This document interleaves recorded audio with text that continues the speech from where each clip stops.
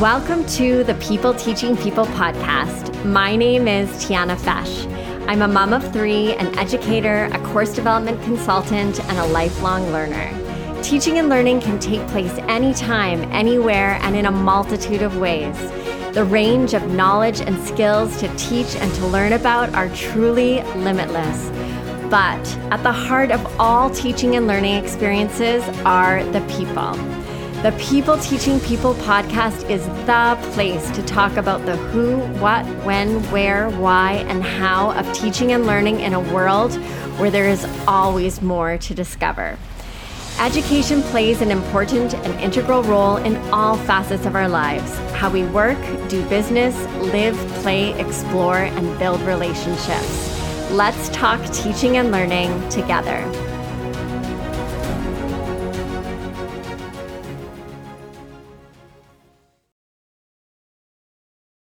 Welcome to the People Teaching People podcast. Thank you so much for joining me. So I use a relationship-centered approach when it comes to all things teaching and learning and in my work as a course development consultant. And I was asked the other day, what exactly is relationship-centered teaching and learning? What do you mean by that? I thought that I would take this opportunity on this episode to explain what it is, to talk about what can happen when this approach isn't used, and to share 3 key strategies that you can use in the development of your own learning experiences, be it an online course, a training program, a webinar, a workshop, etc. So, what is relationship-centered teaching and learning?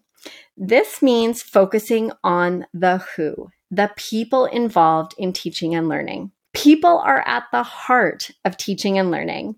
I have taught junior high, high school, and university courses like biology, chemistry, and even something called individual learning. But this is the content and subject matter that I taught. In each of these classes, I've had the immense privilege to teach and work with and to learn from amazing groups of people. So when we approach teaching and learning with a relationship-centered approach, we foster strong connections among teachers, learners, and content.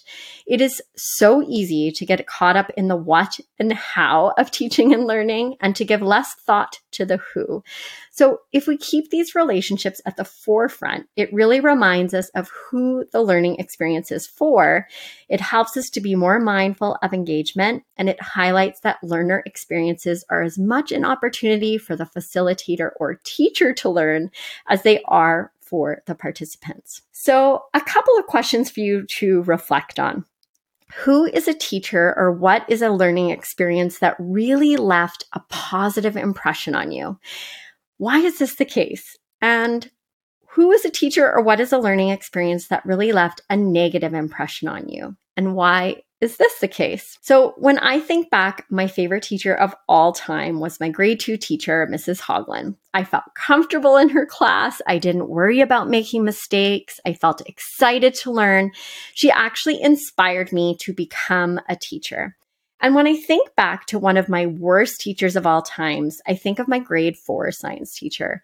And in my diary, I actually wrote, I was having a great day until science came around.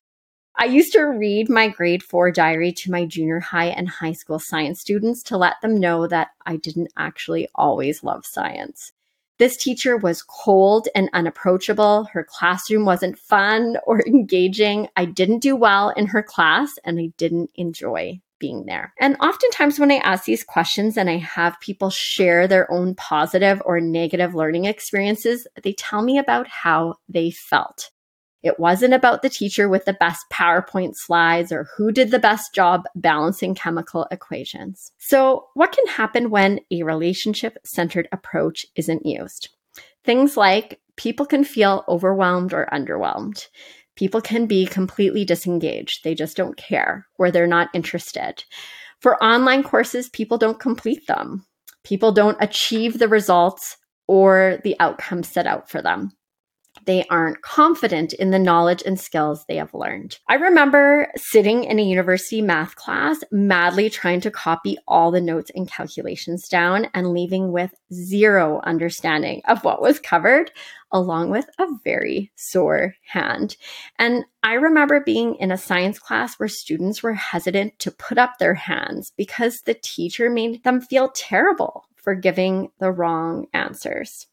So I want to share with you 3 key strategies you can use to implement a relationship-centered approach in the development of your own learning experiences. So when I work with businesses in creating and implementing learning experiences, there are some small but mighty relationship-centered strategies that can really make a difference when it comes to content, design, and experience. So key is keeping your people in mind and at the forefront. So I'm going to share one strategy for each of these categories. So first of all, content. What is that? That is the what of your learning experience. What is it all about? And this includes consideration for things like sources, scope and detail, organization of the content as well. Strategy number 1. Is it need to know or nice to know? So when you're planning and mapping out your content, ask yourself, is this a need to know or a nice to know? So we have a tendency to want to offer as much value as humanly possible. And we can sometimes do this by including all the things. So this can ultimately lead to overwhelm and confusion for our participants. Think about the end goal. What is the desired end result for your people? What do they want to know, do, and understand? Think about the questions that people are asking. What really needs to be in there and what could be saved for another time or opportunity? If I was planning a course on how to use Instagram, I could also talk a little bit about Facebook and Pinterest and LinkedIn, but would that be creating additional value or just creating overwhelm and confusion? Next is design. So that's the how. How are you designing the learning experience for your people? So this includes consideration of the learning environment, opportunities for collaboration and community building, key outcomes and objectives, instructional strategies, assessment, as well as consideration for diverse learners, because we all don't learn in the same ways. So strategy number 2 is scaffolding. Are you using scaffolding when you're designing your learning experiences? Now, okay, this is totally a teacher word. Scaffolding is the support given to our participant throughout the learning process. So it involves breaking up the learning into chunks and providing a tool or structure for each chunk.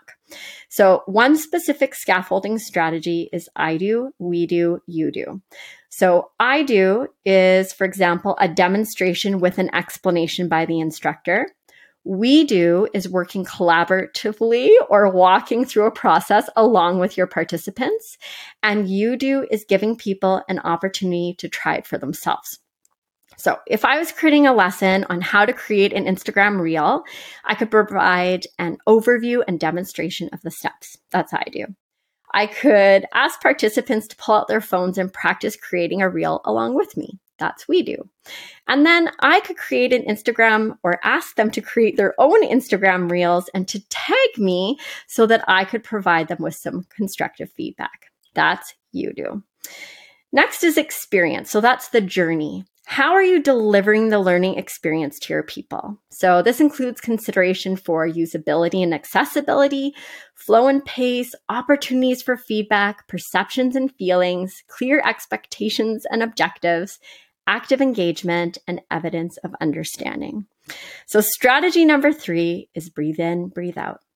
Are you giving your participants time to process and reflect and to make the content meaningful to them? So inhaling or breathing in is your participants listening to, watching, and taking in that content and information. Exhaling and breathing out is active engagement with your content by your participants. So they're taking in what you have shared and making it meaningful to them by doing something with it. So, for example, if I was creating a lesson on writing an Instagram caption, I could highlight and explain the key components of an awesome caption, and I could show some examples of great captions. That's all breathing in. inhaling by your participants.